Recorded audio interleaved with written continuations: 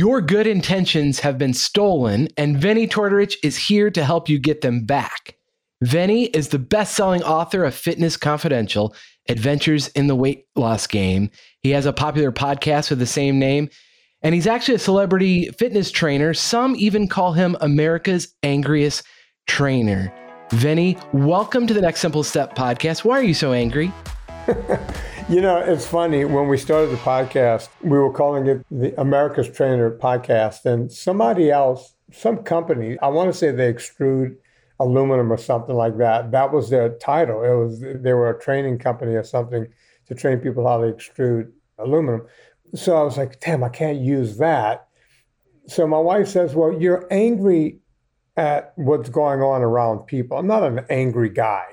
She goes, you're angry for people, so you should just call yourself the Angriest trainer. And it worked because, we've been podcasting now since 2011, I think, or 12, something like that. And it worked, but then I started getting invited on television shows because the podcast got really popular, national TV shows. And every time I went on a show, they would start off and go, you're America's Angriest trainer. We've been talking to you in the green room and you don't seem so angry. Why do you come? And they would waste half my time trying to explain who I was. So we dropped the moniker and just called it the podcast the same as my book, Fitness Confidential. And that was a long way around of going, we don't even use that anymore. But boy, once something is on Google, that's it. That's it. Well, I did go back. I'm a recent convert. I discovered you on the Instagram and then found out you're quite prolific. You've got the podcast, the book, 3 documentaries. And I wouldn't describe you as angry. You're very entertaining, but you're passionate. And you do start off each show talking about our good intentions being stolen. What are those good intentions and how are you going to help us get them back? Well, look, everybody does everything. You join a gym in January, right? And the intention is, I'm going to do better. I'm going to stop drinking as much, fill in the blank. I'm going to stop smoking. I'm going to eat better. I'm going to go to this gym every day. We have these intentions. And then you start down that road as people in today's world. Everybody wants quick results on everything. And because we want quick results, it's like, well, this is kind of working, but I want more. Maybe I should hire that trainer over there. Now, look, most trainers in a gym today, like when I started training people in 1981 or 82, there was a handful of us in the country, period. Just a small handful. Now, everybody who failed at everything else becomes a trainer. Literally, you can fail at dog walking in life.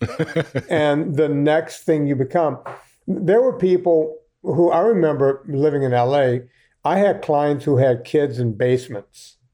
They couldn't figure their way out of a basement. And next thing you know, they're a trainer. It's like, you don't know anything about fitness. Oh, no, I took a weekend course on the internet and I became a trainer. When I wrote my book, and I wrote that in my book, my attorney, he was like, you're going to get sued for even saying that. My attorney, who knows nothing about fitness, became a trainer in 6 hours. a certified trainer. A friend, I'm going to name drop again, my friend Howie Mandel's son, Alex Mandel. I was telling him about this. And I said, you can become an ordained preacher in like a day or two. And he goes, you're kidding. I went, no, you can become, a man of the cloth. And he did. And he officiated his sister Jackie's wedding. You can't make this stuff up. Everybody can become whatever they want. And you sit there and go, well, this guy says he's an expert, and that guy says he's an expert. And everybody's intentions in the process are being stolen. Absolutely. And I do say, and you give credit in your book, there are some good trainers. You just have to be able to decipher who's who. And in full disclosure, my wife and I bought a gym last summer. We happened to think the world of our trainers who did more than the weekend course. They're fully certified, but we're doing group training classes. That's different than the personal training that you're talking about. But it's not just exclusive to trainers, right? It's everything. Marketing surrounds us. I think the study is the average person gets about 10,000 marketing messages at them every single day. And so it is hard to know what is true. I'll give you an example. I personally experienced this. I'm really into running. I was told Brooks are good running shoes. And then I read somewhere that minimal shoes were better. So I switched to On Clouds. And then I went even more minimal. I got Zeros because they're zero drop. And then I just got the latest episode of Runner's World magazine, and they're recommending for running, they're featuring all these much heavier padded shoes. If you can't trust Runner's World, what gives? Where do you find authentic sources of information? Who can you trust? Well, certainly not the magazines. I can tell you this. When my buddy, Christopher McDougall, wrote Born to Run, I was reading that book in bed on the first night. I just started laughing my ass off. I was laughing hysterically. My wife goes, "What's so funny?" I said, "Well, this book is a big hit and everyone's going to start barefoot running. What is Runner's World going to do?" They exist to sell shoes. I mean, their advertisers are shoe cut like Nike and Brooks and Hoka 1-1s and every brand out there. It's like now this guy came along and said, "Hey, these people over in the Copper Canyon, they wear sandals or they go barefooted, and that's the best way to run." You know, and he made a really good case for it. I mean, the book is an excellent book. People would always ask me, "What shoe do you run?" And it's like, you could buy yourself a Converse Chuck Taylors. Oh yeah, and you can run in those. You go, "You're gonna kill yourself." It's like, no, you understand. When I was a kid, jogging shoes didn't exist. I ran thousands of miles in Chuck Taylors. No one knew any better until someone from Nike went over to, before it was even Nike, went over to Australia and did a running clinic, a jogging clinic with a guy there, that we even started the whole running shoe business. It just didn't exist. So, yeah, and when you look at a Chuck Taylor, that's basically the same as what the Tahomaras are wearing, just a little thin piece of something under your foot, and it's zero drop. Yes. Think about it, Paul. You know more about 10 mil drop, 12 mil drop, 4 mil drop, zero drop. Who knew that 5 minutes ago until someone explained? You know, what we do in this country with the internet is we give people just enough knowledge to make them hang themselves as an expert. Right. And no one really knows what they're talking about. I have different interests, like archery, right? And I'll go and read some stuff about archery, and it's like, okay, I'm not a technician in any way, shape, or form, but I know enough about archery from shooting my entire life to know that that guy is giving out bad information. So it's by experience. Yeah, for sure. Right. And no matter what, I think most people would do well to run in anything. Just go for a run at the end of the day. You don't need to become a shoe expert. Yeah. And speaking of shoe experts, have you ever been in, I'm not going to say any of the names of stores, but you ever been in a running store where they have a high school dropout working as the shoe expert? You know, Yes, I know the one. Yeah. And they put you on a treadmill and they got a camera looking at you. And this guy goes, "Oh, you're pronating and you're supinating. And we need to give you this shoe or that shoe." I am seduced by that stuff. I love it. I walked in one of the, my wife became an ultra runner at some point, and we needed some shoes, and she orders all the shoes she needs on the internet. But something happened. We were somewhere, and she walks into, and this is a woman that's getting ready to run a 100K race the next day, but she forgot her shoe, like her favorite shoes, and we found that store in that town, and we walk in, the guy goes, "Oh, I need to watch you run on that treadmill." So I wink at my wife, and she goes, "Okay," and she just plays along, and he said, "Oh, you're pronating." And it's like, I don't know, I think she's supinating. He didn't know the supination word. He only knew the pronating. He only had the one word, yeah. Yeah, they gave him the word, and that was it. And then I started saying stuff to him. It's like, I don't know. Looks like a third metatarsal is striking funny. What do you think? And he goes, "I don't know. What do you think?" I was saying. And I kept messing. I was like, "What do you think about the calcaneus? Do you think maybe she should have it surgically shaved in order to make it?" And the gastrocnemius doesn't seem to be striking with. What do you think we should do with that? The guy was looking at me like I was on crack. Yeah. But I was just having fun. You know, sometimes I have to have fun. Yeah, it's like you gave a guy that can't even get a junior college education a job as an expert, and they're lying. Again, good intentions are being stolen. It's very true. And I appreciate you saying that. I actually looked at buying one of those shoe stores because I was such a fan, but I'm kind of glad I didn't in this case, because I've since been and I've met that high schooler who has good intentions himself, but has no clue what he's talking about. Yeah, and look, I'm glad the guy has a job. I don't begrudge the guy working. I'm just saying that this company's put together a plan where you could teach any monkey to regurgitate the word pronate, and you're a heel striker. Oh, you're a forefront striker. It's all BS. Yeah. And you're a big fan of calling out BS wherever you find it. And you've probably made a few enemies along the way. And specifically, I think where you strike the biggest chord is with your NSNG lifestyle that you talk about in the book and promote often on your podcast, which NSNG, no sugar, no grains. And sugar's a big industry, to say the least. And I wonder how that's received, right? And as a parent, I'm thinking, I know limiting sugar is a good thing. If parents are listening, of course, we don't want to constantly feed our kids sugar, but a little sugar is okay, right? Sure. Yeah. Sugar, I always say sugar should be treated the way alcohol is treated. You don't drink alcohol all day, every day, do you? I don't. No. And if you did, you would become an alcoholic. And right.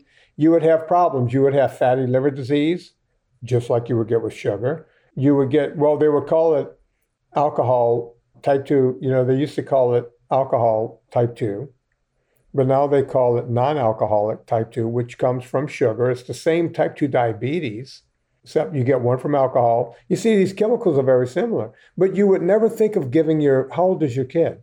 Well, I have 3, so 15, 11, and 7. You wouldn't give your 7-year-old alcohol, would you? I would not, no. Nor the 15-year-old at this point. Right. But I was on Dr. Drew's show once, and I was explaining how sugar lights up the brain the same as cocaine. And Dr. Drew, being a specialist when it comes to drugs and the whole thing, he said to me, he goes, well, it's kind of the same, but it's not exactly the same. Cocaine does this, that, and the other thing. I said, yeah, but we're not giving cocaine to kids at birthday parties. Right. That's the difference. We're turning them into little addicts. Every time your kid goes to soccer practice, there's one mommy in charge with bringing junk food out. Every single time. When I was a kid, everything was different. See, it was the roaring 20s and all.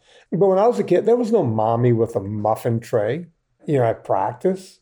My mom didn't even know I was at practice. I came home at 5 o'clock all sweaty, and she was like, oh, you were playing ball. Oh, good. Yeah, you were moving. That's a good thing. Go clean up now. But now everyone's involved, giving these little Tootsie Pops everything they can eat after they kicked a soccer ball for 15 minutes. It's crazy. We're not going down a good road. I don't know if that's where you wanted to go with this, but that's where I went. I'm sorry. No, I appreciate that. And actually, since you point that out, yeah, when I was a kid, I'm not that old, I'm 41, it was orange slices. And you're right, I haven't seen orange slices at a practice actually ever with my kids. It really is. It's Oreos and it's chips and it's, junk food, as you said. Well, if you're the mom that brings orange slices, you're going to get talked about by the other moms. Right. What's your wife's name, Paul? Marianne. Oh, did you see Marianne? She brought orange slices. Did she forget and she had some oranges at home? She just sliced them up for the kids? Can you believe? Right. Yeah, I mean, what, is she broke? Do they not have money? She brought orange slices. You're competing against Susie cakes. You can't outrun Susie cakes with an orange. No, that's a great point. It is kind of socially acceptable. The social norm is to have the junk food at the parties, at the soccer practice. So how do we turn the tide here? I know the schools aren't any help either because they're not feeding healthy, nutritious food. So we do pack our kids lunch for the most part to try to limit the damage. So how do we turn that tide? You're personally doing it by packing your kids lunch, Paul. And I'm not kidding about that. The schools are still going in the wrong direction because the schools are controlled by big unions. This makes me sound like a kook. I sound like a 70s hippie. But these schools are being controlled by big unions. And I mean, look at what happened during the pandemic. There was no reason for one kid to stay home during the pandemic. We know that now. That's not me being a conspiracy theorist, but the teachers' unions got together and said, hey, politicians, we get you guys elected. We don't want to go to work and we want to get paid. So Now we know kids could have stayed in school the entire time. But we weren't following the science, as they were saying. We were following the money with the teachers' unions. And now we see the same thing with food. You got the New York mayor yelling about meatless Mondays and cutting meat out of school altogether. And during the Obama administration, they started calling pizza a vegetable. I'm not making a joke, folks. That can't be true. As I like to say, you can Google that shit. And I don't talk politics. I don't mean to say the Obama administration as if I'm a right-wing guy, because I'm not. I don't talk politics at all. I just remember that during that administration, I remember when President Clinton decided it was a good thing he pulled soft drinks out of school during his administration. No more soft drinks at school. I thought that was the coolest thing I'd ever heard. But I did the follow-up. And as it turns out, they removed the soft drinks, but they left the machines behind, and they filled it with fruit juice and orange juice and apple juice. And okay, Vin, it's got to be better, right? There's actually more sugar in that stuff. Oh, but those are healthy sugars, right? Yeah, that's like saying healthy plutonium. And you can have plutonium. This is the natural, healthy plutonium. Right. I guess all plutonium is natural, but poppy seeds are grown in a field. Therefore, heroin has to be good. It makes no sense. There's nothing healthy about any sugar whatsoever. Your liver sees it all the same way. Yeah. And in this NSNG lifestyle, and you've got a PDF on your website that folks can check out, you're really talking about limiting not just the sugar, but also the grains and low carb. And I know I've heard from a number of nutritionists and trainers who will tell you, and as you mentioned, all trainers aren't created equally, but carbs aren't bad. It's a part of your diet. And especially when you're working out, you need carbs. You need them for energy. What do you say to that? Well, let's see. I don't eat any carbs. I climbed Mont Blanc, that's a glacier over in Europe, tallest spot in Western Europe. I climbed that with no carbs. I can ride a bike 100 miles, no carbs. I can get in a rowboat and go. I'll get my kayak and go 20 miles, no carbs. I'll get on a mountain bike 2-3 hours, no carbs. So I'm not quite sure where you need these carbs. I'm climbing Mount Whitney twice this summer. I'm going up, I'm coming down, I'm going back up and coming down again. It's usually 12 to 14 hours per trip up and back. I'm not going to use any carbs. So I challenge any trainer who says you need carbs. And some trainers, and these are my favorites, the ones that say you need carbs to build muscle. Carbohydrates are a macronutrient that doesn't add anything to you. When you break down muscle, you rebuild it with protein, period. It's period. There's nothing else there. We use fat for energy. The fat can be turned to a butyrate known as a ketone body, and your body can learn to use those very efficiently. I know my body has, and my body is no different than yours or anyone else's. So if anyone can tell me why the macronutrient carbohydrate has to exist on any level, I'd like to hear it. Now, the argument from the trainers will be, dude, broski, you don't understand, brother. You need insulin, and the insulin does it. I love how they start using fancy words and they don't really know what they mean.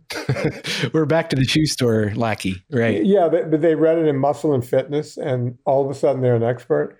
It was like back in the 70s, because I've been in the gym now for over 50 some odd years. And back in the 70s, guys were trying to tell me about steroids back when everybody was taking, there was a simple steroid called Dianabol. And they were, dude, you could take this Dianabol, you cycle for 6 weeks and you go off and then you could go back on and your body will, the uptake and the whole thing. And I would sit there and go, aren't you a pipe fitter on an oil line? What do you know about synthetic hormones? And you really? But these guys would talk about it as if it was some kind of fait accompli. And it's the same thing that goes on with these guys today. And they say, oh, you need the insulin to build muscle. False. No. I have I'm 60 years old. I've never taken a hormone in my life. I'm not on a TRT or whatever they call that stuff. Nothing. And I can build all the muscle I want. The only carbohydrates that go into my body are cruciferous vegetables. And I have those like once a day. So I don't really there's some carbs in the nuts I eat, right? There's no reason for any more carbohydrates than that. If you said, Vinny, can you go a month and have 0 carbs? And yeah, and I have done, where I've just eaten meat and eggs and coconut oil and olive oil and that kind of thing. I've gone zero carb to prove that you can do zero carb. And as a matter of fact, the only side effect I had was I actually felt better, if that's even possible. Well, it is. I was just curious. I love to learn and about my own body and what works and what doesn't, and end up doing the things that bring me more energy. And so I got a continuous glucose monitor for a few months and learned, because I enjoyed my fruit and I would have a big bowl of grapes and I saw what that did to my blood sugar, went through the roof. And of course, what goes up comes down. And when it crashes, so does my energy. And so I've learned, which fruits and the order in which you eat foods matters as well. I'm resonating with what you're saying, but I know that there's a lot that passionately disagree. And, so I'm looking for a leg to stand on, especially to get back to running for just a second. Everybody in races are always carrying around those goos, which is pure sugar. And I don't generally eat sugar, but if I'm in a long race, I do what I got to do, right? And I'm taking the goose along everybody else. So you've done these ultras, 500 miles, climbing mountains, all those things. So what are you doing to fuel those races? Well, I don't do them anymore, but most of the time when I was doing those, I was using sugar and lots of goo and sustained energy and all that crap. And after I went through cancer, I decided to get away from all that, even when I was racing. So I did one more season using sugars limited. That first year back, I got onto meat and coconut oil and all that kind of stuff. And on Saturdays, because of the rides I did to train during the week, they were 2.5, 3 hours. I didn't have to take anything except water and electrolytes. And the electrolytes I took back then before I started my own company was like salt stick or S-caps. So there was no sugar in that. It was just salt and minerals. Right. On the 2-3 hour rides, I would go and take nothing because I was able to sustain. It was only when I got on the Saturday rides where I would be on a bike 10, 12, 15, towards close to a race, sometimes even 17, 18 hours on a bike. And that sounds crazy, but that's why I don't do those things anymore. But 4 or 5 hours in, now, you need stuff, right? And I would start eating the goos and the this and that. I would also bring peanut butter. And what I would do is I would mix peanut butter with coconut oil, and I would put just a little honey in it. So now I had more protein and fat with just a little honey to kind of mix it. And that's when I started thinking, oh, wait, I need to come up with a product just like goo. And I feel like I'm going into an advertisement now, but that's how I came up with my product, Ultra Fat. It came out of that. We used to call it Vinergy. Because right. Whenever I would yell to my people in the van, what do you need? It's like, give me my energy. And so in the van, they called it Vinnie's Energy. And then it got shortened to Vinergy. Now that's a product we can't keep on the shelves called Ultra Fat. I came up with the product and I took the honey out and there's absolutely no carbs in it, except for a little bit of carbs that come in the nut butter, but that's about it. You talk about that ultra fat. We're told that fat is going to make us fat, right? Everything's marketed as zero fat as a good thing. So you're telling us that's not true. Look, I'm pretty well ripped for a 60-year-old man, as ripped as a 60-year-old man can be. And most of my diet, 60 to 70% of my diet every day comes from fat. So I'm not quite sure how fat's going to make me or anyone. And my business is working with morbidly obese people.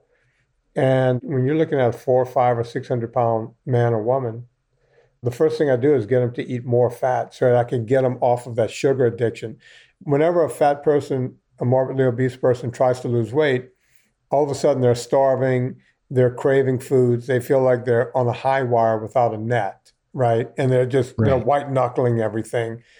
So when you come in and say, listen, calm down, have all the fat you want, we can crack back on that later. Let's just get your A1Cs away from 12 or 13. Let's get them down to normal level. Let's start getting you off of the Wegovy and the metformin and all the other crap you're taking. Some of these people are on 3 and 4 and 5 drugs stacked and still have an A1C of like 13. It's so sad.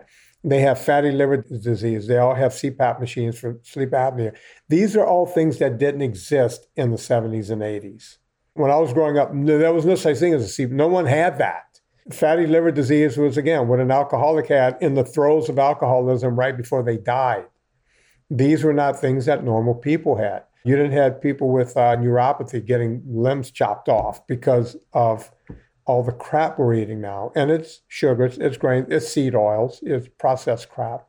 And that's the first thing I do is put them on the good fat, get them off of all the carbohydrates, get them off of the seed oils, which is bad fats. We don't have to get into that. Sure. But the bottom line is, once you get them moving in the right direction, their body takes over. The body wants to do the right thing, right? And then all of a sudden, and these people get angry. They'll lose 300, 400, 500 pounds. And they'll realize, I didn't have to have my stomach cut out, which a lot of them have. Even though they'll get them cut out. Right. Yeah, they'll get gastric bypass or a sleeve or a Foley pouch or one of the iterations. And then they'll put all the weight back on plus. And some of these people are angry because they had toes chopped off or feet chopped off or up to the knee. And it's like, well, why did my doctor know this? And it's like, I don't know. I don't know why your doctor, because they won't listen to me because, well, I don't have an MD, right? I have a degree in exercise physiology and nutrition. I read the same books they read as undergrads, but they weren't really interested in learning it. They were interested in getting into med school. That's the difference. They were moving on to medicine. I like to give people the benefit of the doubt unless they give a reason not to. I have a good friend, a medical doctor, and he would share many of the same views you have, but he's really troubled with the fact he doesn't have time to explain and unpack everything that you're talking about here, because somebody comes to him and he's only got 10 minutes with this patient and they just want a quick pill, a prescription to cure what's ailing them in the moment. And at the end of the day, he's like, you got to change your whole lifestyle. And we can't do that in a 10-minute conversation. Right. And that's why a lot of doctors are going to these concierge programs. They're leaving the big. And look, I feel bad for doctors. I have a lot of doctors on my podcast. You know, we've done over 2,300 shows now. And every Friday we bring a doctor on. And they all say the same thing, kind of like your friend. They say the same thing off the air. We don't have time. And they get tired of just handing out drugs. So they'll go into concierge service, or they'll go into, instead of standard of care and sick care, they'll go into well care. I can name some. Trocalagian over in New York. Dr. Philip Avadia down in Florida, who's a heart surgeon. Another cardiac guy, Brett Shear, who's been in my movies, down in California, San Diego. All of these guys have left. Brian Linsky's. I could go on and on and on. These guys got tired of standard of care, also known as sick care, and they decided to start treating people one at a time. Now, a lot of times insurance won't cover that. Who gets to use this? Well, people with money. They're getting better. And here's the thing, this can sound doom and gloom, like, is it too late for me? And the good news is it's not. If you're still alive and kicking, you've still got some hope. And there's a great quote in your book that I'd just love for you to elaborate on, because I think it's encouraging for those of us that do want to take care of our health. And as we're getting older, know that like our glory days aren't necessarily behind us, right? And there's this quote, the whole notion that athletics are for the young is turned upside down in ultra sports, where youthful competitors are often left scratching their heads as people twice their age sail past. It's not about young legs, it's about wisdom and experience. Well, I can't believe I wrote that. It makes me sound like I actually know something. It's pretty good. Yeah, wow. I got to call my mom and tell her to read my book again. My mom is so much smarter than I am, and she's just one of those people. Yeah, people always wonder in these ultra races, you know, these young guys, 25, 30-year-old guys, they come out of the gate screaming, and the rest of us are holding back because we realize that you can't win a 500-mile race in the first 100 miles. And somewhere around mile 300, these guys are inside the road and we just amble on by, right? Because it's the long run. And it's what you learn along the way. I'm a competitive guy. I shoot skeet competitively, and I mess around with archery. And a guy I shoot skeet with, a guy named Mike, he always says, look, it's a game of 25. A lot of people walk away and go, I didn't do so bad that round. I hit 23. But it's a game of 25. Right, you got to hit all 25, because if you hit 23, if you miss 2 every round, there's 4 rounds in a competition, you've now missed 8 shots. You've only hit 92%. Well, and you're playing the long game, right? And so Right. you can't really change the past, but you can make a difference now. And it is interesting. We're talking about getting your health in order. And I am a student of health and science and want to learn and absorb as much information and apply it as I can.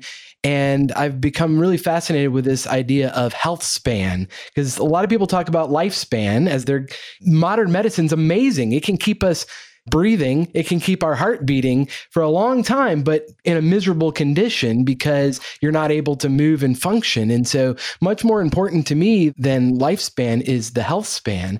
And that's exactly what you're talking about, because you might not be able to control the number of years you have left. There's some genetics at play and other things, but you can certainly improve the quality of those years. Yeah, truer statement has never been. I like that lifespan, health span, because I remember my parents and people my parents' age, they were acting old when they were like 45. True. Yes. It was like weird, because I sailed past 45. I was still competing at a very high level in ultra sports and went right past 50 doing that. And even though I don't do ultra sports anymore, I still do things at a very high level, as high as I can. And by the way, they're all just, self-imposed lines, right? Like I'm looking at my rowing machine right to the right of me here. And today is May 1st. I'll just give you an example. May 1st starts the brand new year at Concept 2. Concept 2's annual year goes from May 1st through April 30th every year. And every year I put 1 million meters on my rowing machine. Well, if you try to do it all at once, 1 million meters is a lot, but right. I get on the thing 3 or 4 days a week. And by the time the end of the year comes, I'm well past another 1 million meters, right? It's not such a big deal at that point. Or you can look at the equipment and hang clothes on it. So you have a choice. Well, nothing seems worse to me than like an exercise bike, because I love to ride a bike outside in nature. And now I realize in the brutal cold of winter, that is probably a perk, but in a rowing machine, now you're talking. I've fallen in love with the rowing machine. It works so many different parts of your body and muscles. And yeah, you get a good workout every time you go on the rower. It works 80% of all of your muscles in an aerobic capacity. There's very few exercises. I mean, cross-country skiing is probably the only exercise I could think of that works more of your body. And how much more? I would have to figure it out. But look, right next to that, there's a spinner. And I don't know if you can see in the mirror behind me, you can see the television that's up there. Yeah. All right. That television is designed to go up and down the wall. It slides up and down. As you can tell right now, it's about medium, which means I was watching television last night. But if I get on the spinner, I put it all the way down because you don't want to crane your neck all the way up. And when I'm on the rowing machine, it's way high. It's almost touching that beam up top, because when you're on a rowing machine, you want to look eye level or up. And people go, well, and you spend a lot of time thinking about that. It's like, yes, I do, because here's the deal. If you're going to watch television, you might as well be doing something besides sitting there, because sitting there, you're rotting. And, I have a paddle erg where I can simulate paddling. I have the Concept 2 next to that, and I have the Schwinn spinner next to that. And that's what I use all the time. And people go, you actually use them? It's like, yeah, I rust them out. I wear them out. It takes years, right? But I take pride in wearing out equipment and just fixing it and using it again. Otherwise, what are we doing? What are we doing as people? And maybe not everybody's as competitive as you or me. And that all sounds really intimidating. Like, I'm never going to buy a rower, or I'm never going to run an ultra, or even, a half marathon for that matter, maybe not even a 5K. What do you suggest to people? You work, as you mentioned, with a lot of really unhealthy, obese folks that just want to be healthy. What is a next simple step for them in their physical fitness? We've talked a lot about, cutting the carbs first. But physically, what do you suggest they do to kind of start a habit? Anything. And one of the big things, there's a woman I'm going to be talking to later today. Her name is Jen. Jen has lost about 100 pounds. She's probably got another 150 or 200 to go. And what happens is when people are in the throes of this, they don't have energy to do anything. But once they start eating correctly, all of a sudden they start feeling energy. But when you weigh 450 pounds, and you're a woman, man, it's really, it's like, what do you tell them to do? They can't jump rope yet. They can't do anything. So I try to get them to do things like, it's like, hey, where do you live? But always figure out where they live and what's around them. Do you live in an inner city? Because I don't want you to go outside and get shot, right? Do you live in an area? Can you get to a gym? I figure out what they can do.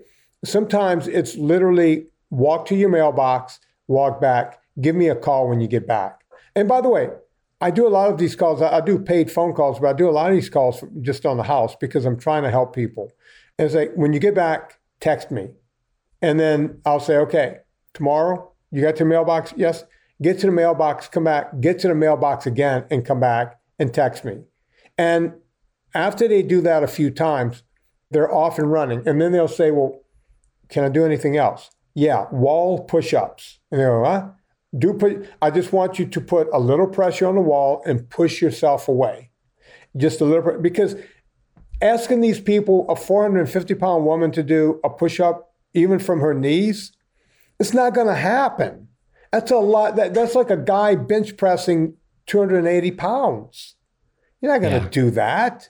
No, and that's what I appreciate. That's what in the short time I've listened to your podcast and read your book, I can tell you do care about people at the end of the day, and everything's context dependent.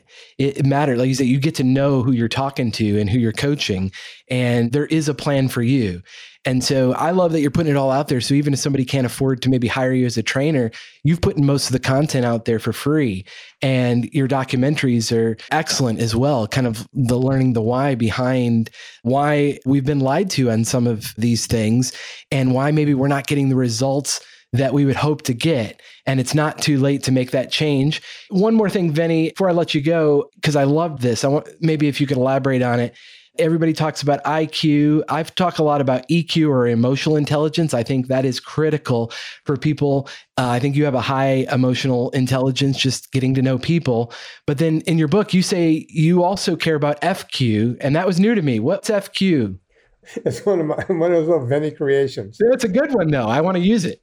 Look, I grew up in the swamp in Louisiana. I mean, nobody leaves the swamp. And it's because it's comfortable. Families are down there and everyone is in it. You get to know family and friends and the whole thing. And even if people go off to LSU or somewhere 30, 40 minutes away, they always come home because their uncle has a job for them or they have this or that. And yeah, it's familiar. And I wanted to see the world. And I wasn't going to be scared by the world.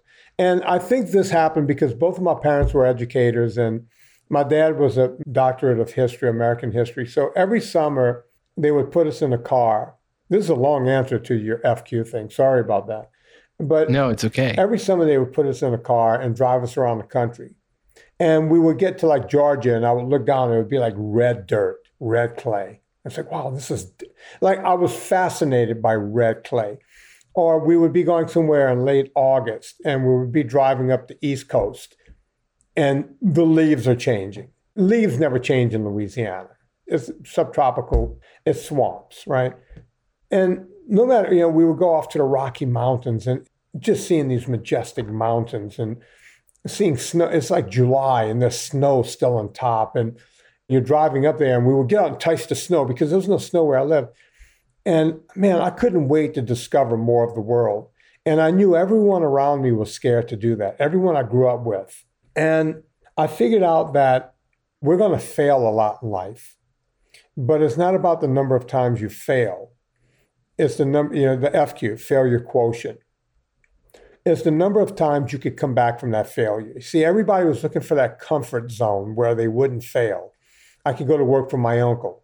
I can go to work. I know a guy over at the plant. I could get in the plant and get one of, as I call them, Homer Simpson jobs, right? Where you just do a mindless job looking at a meter every day.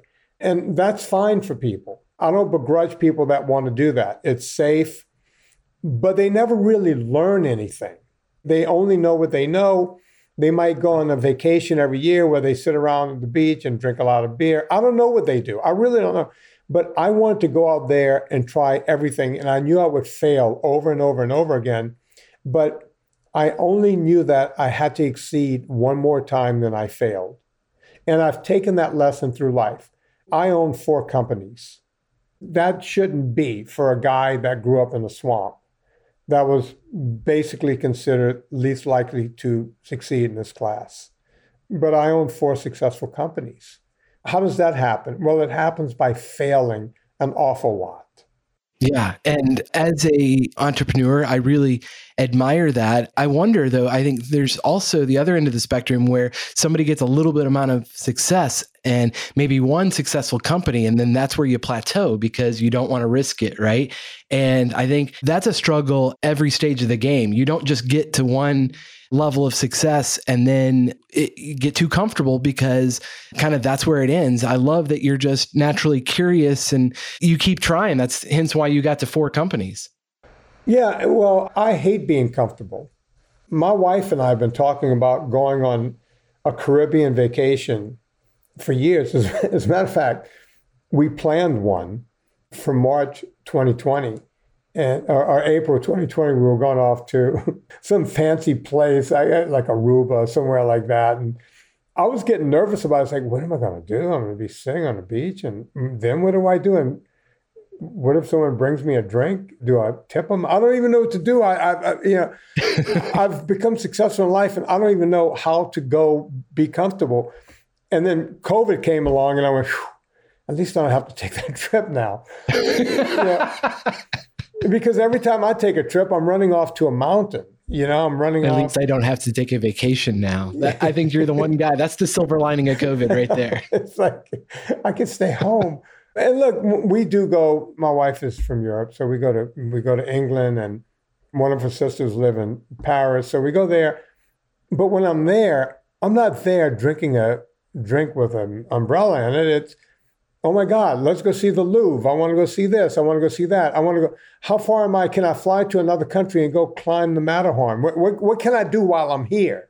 The last time I was in England, my brother-in-law took me pheasant hunting, which is a completely different hunt than, I grew up hunting here, and they get dressed up. You have a coat and tie on, and they literally serve you drinks. Now, there's a uniform. Yeah, you wear a uniform. They had to give me the coat and tie and everything, and a fedora. And I'm out there hunting, and then we take a break, and they gave me an alcoholic drink. And I was like, we're still shooting later, right? And they're like, oh, yes, have your drink, and we'll shoot more later. And I'm like, wow, this is something that doesn't happen in America. No one drinks until you're completely done. So that's probably a good rule. I don't know that you want to be around a bunch of guys drinking and shooting. Oh, God, no. But boy, that day I did.